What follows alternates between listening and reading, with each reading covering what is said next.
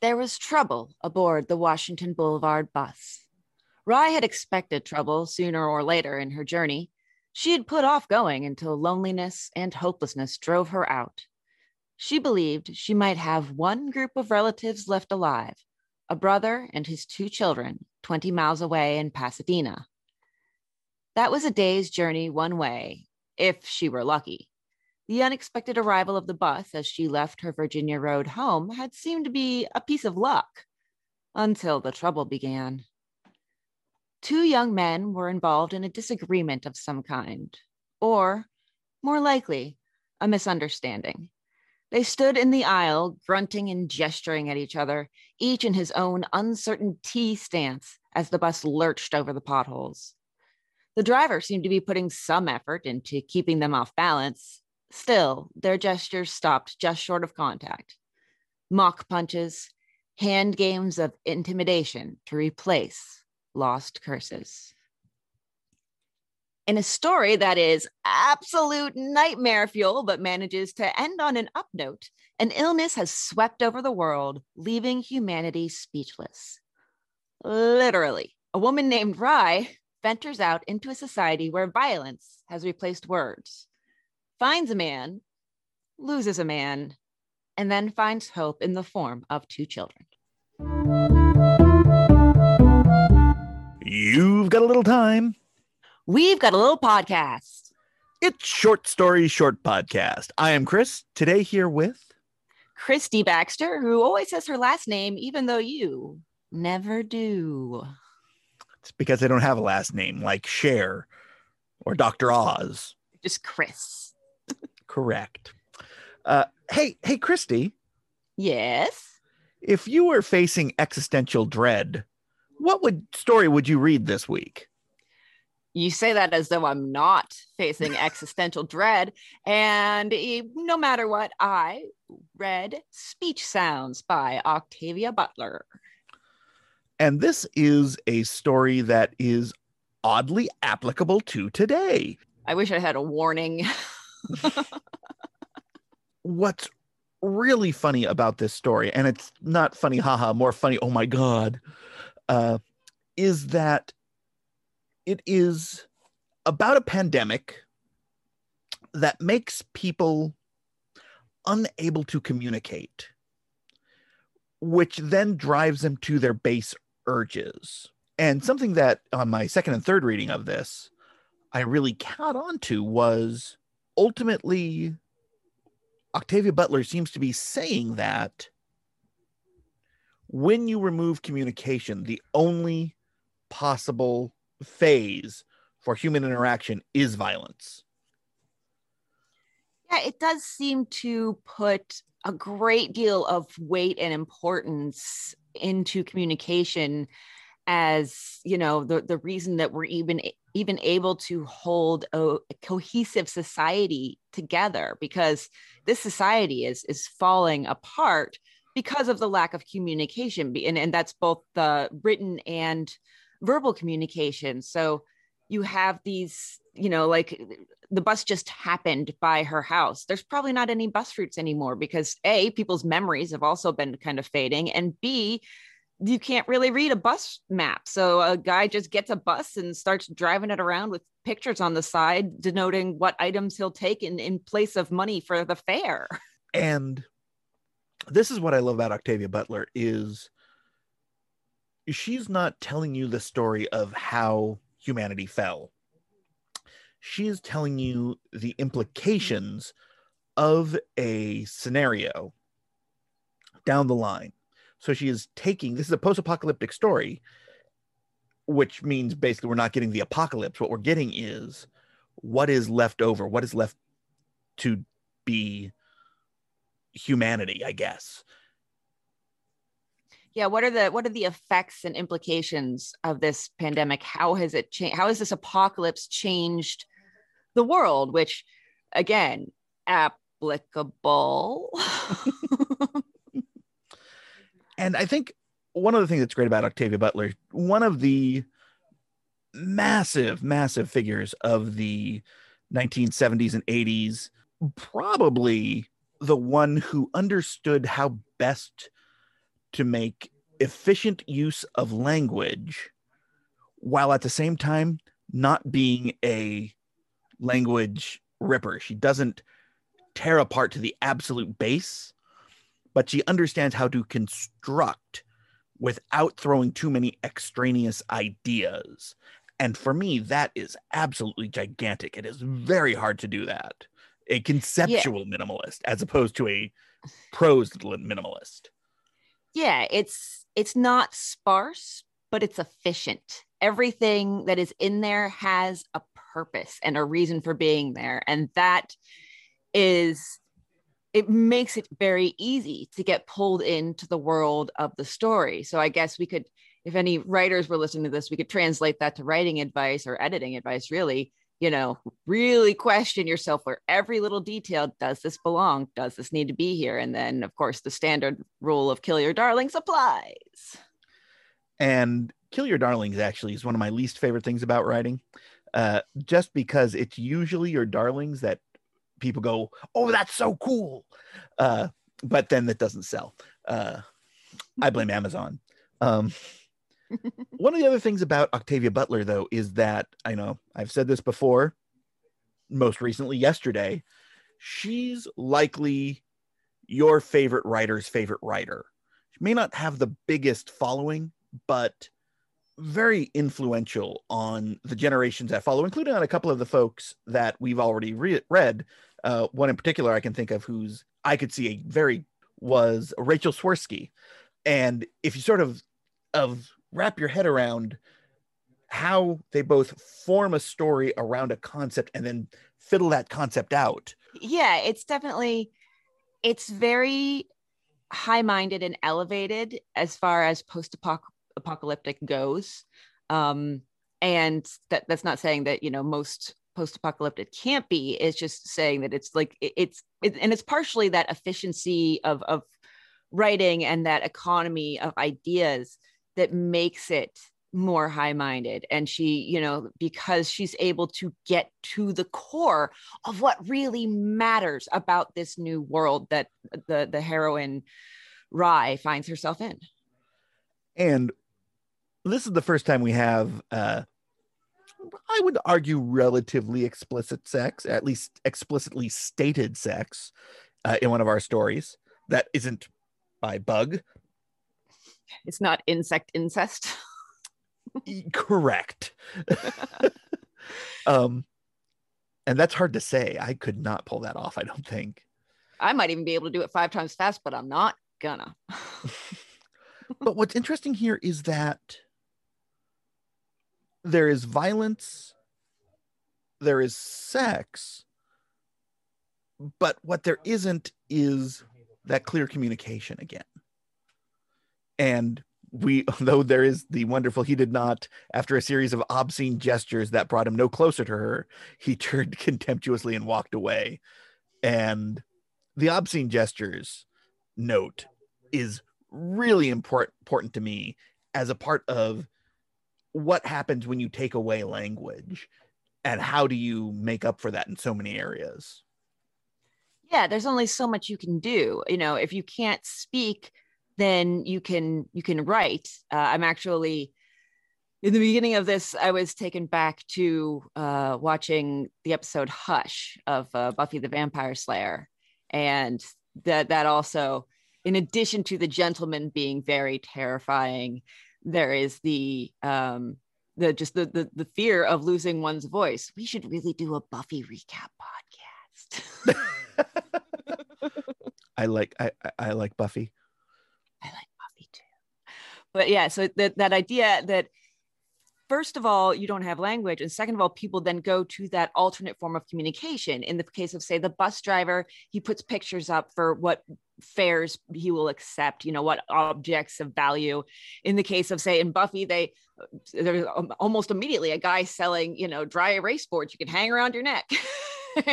So you can write, but we don't even have that in this society. There's a lot of people have lost their ability to even write. So it comes down to, what do we have left? Well, we have body language, and that's pretty much, and pictures, and that's pretty much it. And that's a terrifying lack. This world feels so much emptier, and it's painful.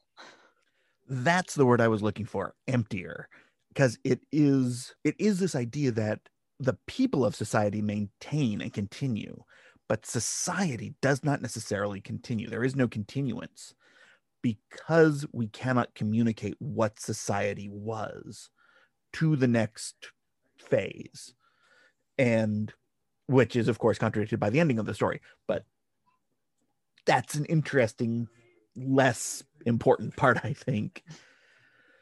But I think there's moments that when you look at them, they become more, I don't want to say crystal clear, but more impressive. For example, you have this idea of, I don't want to say implied distance being connected to real distance, but when the bus was some distance behind them, Rye wiped sweat from her forehead and longed to relax. The bus would have taken more than halfway to Pasadena. She would have only 10 miles to walk. She wondered how far she would have to walk now and wondered if walking a long distance would be her only problem. That is a very, very convoluted way of saying she took a gamble by getting on the bus. Yeah. But at the same time, it shows you the calculus that goes into everyday decision making in a world where you can't communicate. There is so much calculus. You're right. That's a good way of describing it. Her brain goes on this little trip of, okay, so I did this. Now that means this. That X means Y means Z means A. Is A, my best choice? Did I make a mistake? And there's also that problem of distance, 10 miles, that's half of the trip, a 20-mile distance between people when they can't communicate via phone because they can't speak, they can't communicate via post or email or whatever because they can't write. That becomes almost like it becomes so much more distance. Like honestly, it makes me think again, of course, we have to bring up this pandemic, but also I've frequently thought during this pandemic, during COVID-19, I've thought of the Spanish flu epidemic of 1918 and how different that must have been. We have this ability to communicate with people long distance, to see each other. You're in California, I'm in Pennsylvania. I can see you. We can talk and record a podcast together. None of those things, believe it or not, podcasts weren't even around in 1918. Whoa, not even Adam Curry's? I know it, right? It seems like there's so many of them that they must have been around for 103 years at this point. But yeah, there were so fewer options in communication, and they were so much more robust than what we have now.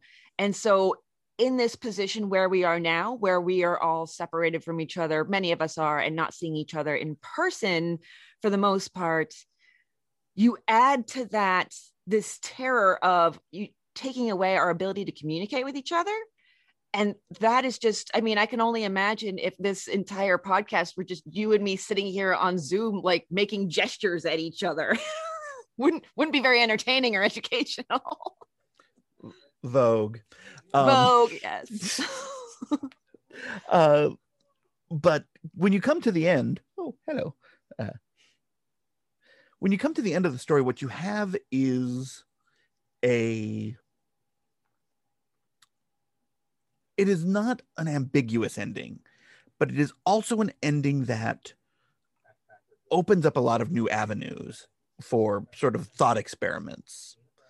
And here you have the two kids that she's now the protector of, technically,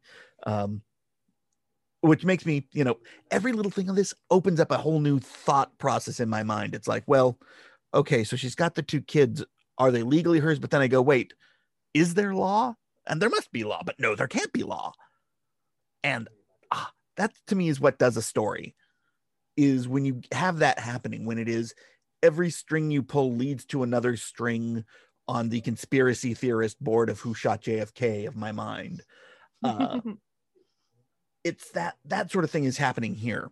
But there's ultimately this question as to what exactly and how exactly has this pandemic affected people? Because this last section seems to negate a whole bunch of what happened before, or at least minimize it. Or possibly negate it. It doesn't seem like there's a certainty. And I think Butler is expressing that when she has Rye, our protagonist, questioning the fact that, okay, she's found these children after she lost the man Obsidian that it seemed briefly like she might end up cohabitating with. And so she's found these children, they're alone, they need her protection, and they can speak. And they're 3 years or even less possibly. And she herself is uncertain of what this means. Does this mean that, after a certain point, children under 3 became immune?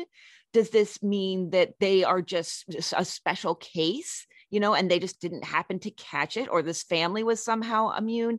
There's so many different, or is the disease over? Is this it? And then, so now humanity can begin again with another generation, that those few remaining who can pass on knowledge to each other can pass on knowledge to that generation, and hopefully continue society in some way, shape, or form that is better than what they have.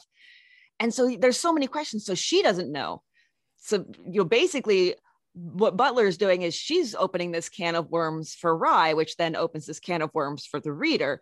And we don't, those are still questions that we don't have answers to, because honestly, there's no way realistically that Butler could have given Rye the answer to those questions, and therefore given the reader the answer, because it's in the moment. She has these questions in the moment, and then a moment later she decides to take the children home, and that's the end of the story. If there was some weird epilogue where 10 years later, the kids are like teaching other kids, that would feel almost hokey, or I don't even know what the right word is for it, but I know I wouldn't like it as much as I like this. And one of the other things that really gets me on this one is that we have this, oh, by the way, correct, this beautiful idea that, oh, things are going to be different, and that where this moment is the inflection point, this is where things start to change. Possibly we're at that point now in history, really, in non-science fictional history, really. And I don't know if this story can be read without that thought in it right now. If you go into it thinking, oh, obviously this means that the future is going to be different, it's going to be better, they're going to be able to communicate, they're going to be able to rebuild, they can make it faster, bigger, stronger. Or is this just that moment where, oh, everything looks great, and then you get to Empire Strikes Back, and, boom, it's the fall with this one light glowing moment. And what I love is that I think Octavia Butler knew the answer of what was next, but decided not to give it to us. And I think that has so much power to it. It really, the best way to make people consider the weight of a moment is to not give them the moment after. And she does that beautifully here. Yeah, I think one of the hardest things to do as a writer is decide the right point to end a story. And I think she picked the perfect point here because of exactly what you say. It makes it a little bit ambiguous in that there are multiple paths that could be taken. There's a lot of different timelines that this story could potentially follow because these questions have been raised but not answered. And that's fine.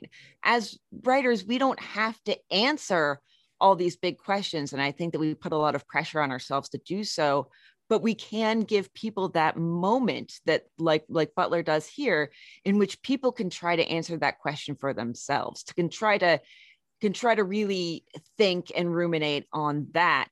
And I think that's one thing that really good fiction does. It doesn't insist on thinking for the reader, but it's not obvious that it's going to make the reader think too.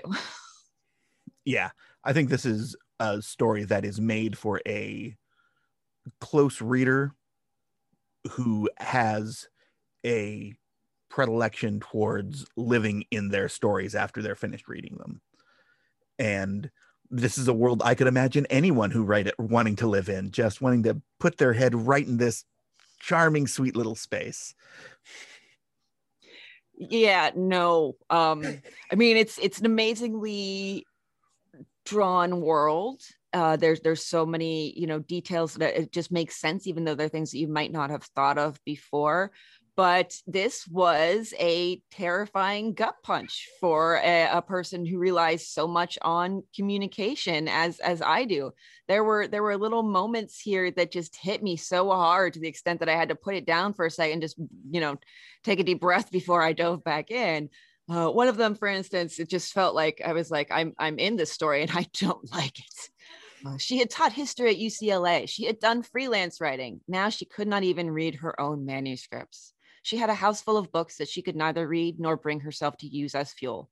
And she had a memory that would not bring back to her much of what she had read before. That is a nightmare. That is my nightmare. But books provide so much warmth. I mean, I throw a couple of Thomas Pynchon on the fire and I am warm for 4 or 5 hours. I mean, they are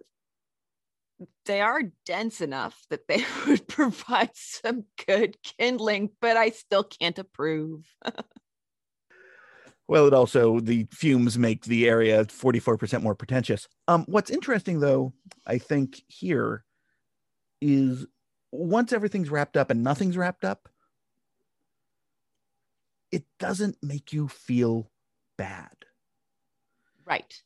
And I don't even know if it's necessarily the uprise at the end that does it, but I think it's how much thought is going on within you that this story has brought up that manages to keep what should be oppressive from being oppressive. I actually disagree with you. I think I think it is very much just the glimmer of hope that Butler has given us. It's just a glimmer. It's not even a certainty. It's a possibility, but we didn't have that before. Everything was just bleak and terrifying and empty. And now we have a little bit of something filling the glass that might end up eventually overflowing if things go right. That's not to say things will definitely go right, but we have the possibility of hope. And that is, I think, as human beings, all we need to keep going. Sure. Yeah, I think this is one of my favorites. I love Octavia Butler, and I'm so glad we got to finally read this one. But what else do you think? Anything else?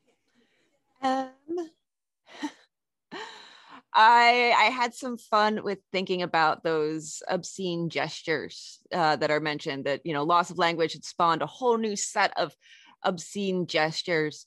And that immediately got me thinking about, trying to imagine what some of these new obscene gestures were and how much of the human anatomy they would incorporate.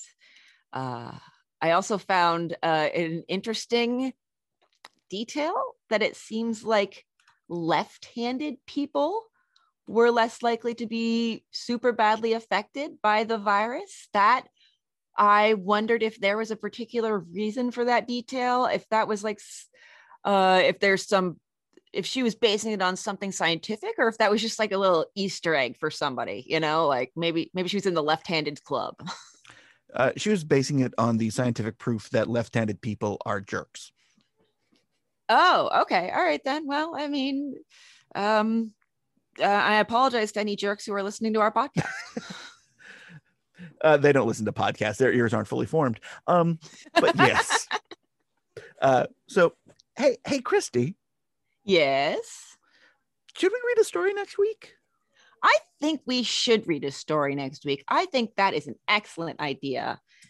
I think we should read something by this guy that you probably haven't heard of. He's real underground, okay? Like obscure. All right, his name is Ernest Hemingway.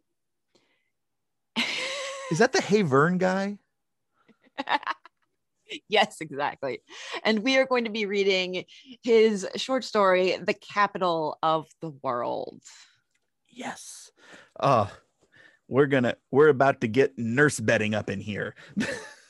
Most likely. And I'm gonna keep my cat in the room just so that he can meow every time we say his name, which is Hemingway. And I like to insist that he had it first, even though we named him it so because he's a Hemingway cat with 6 toes. Oh, the love. Delightful.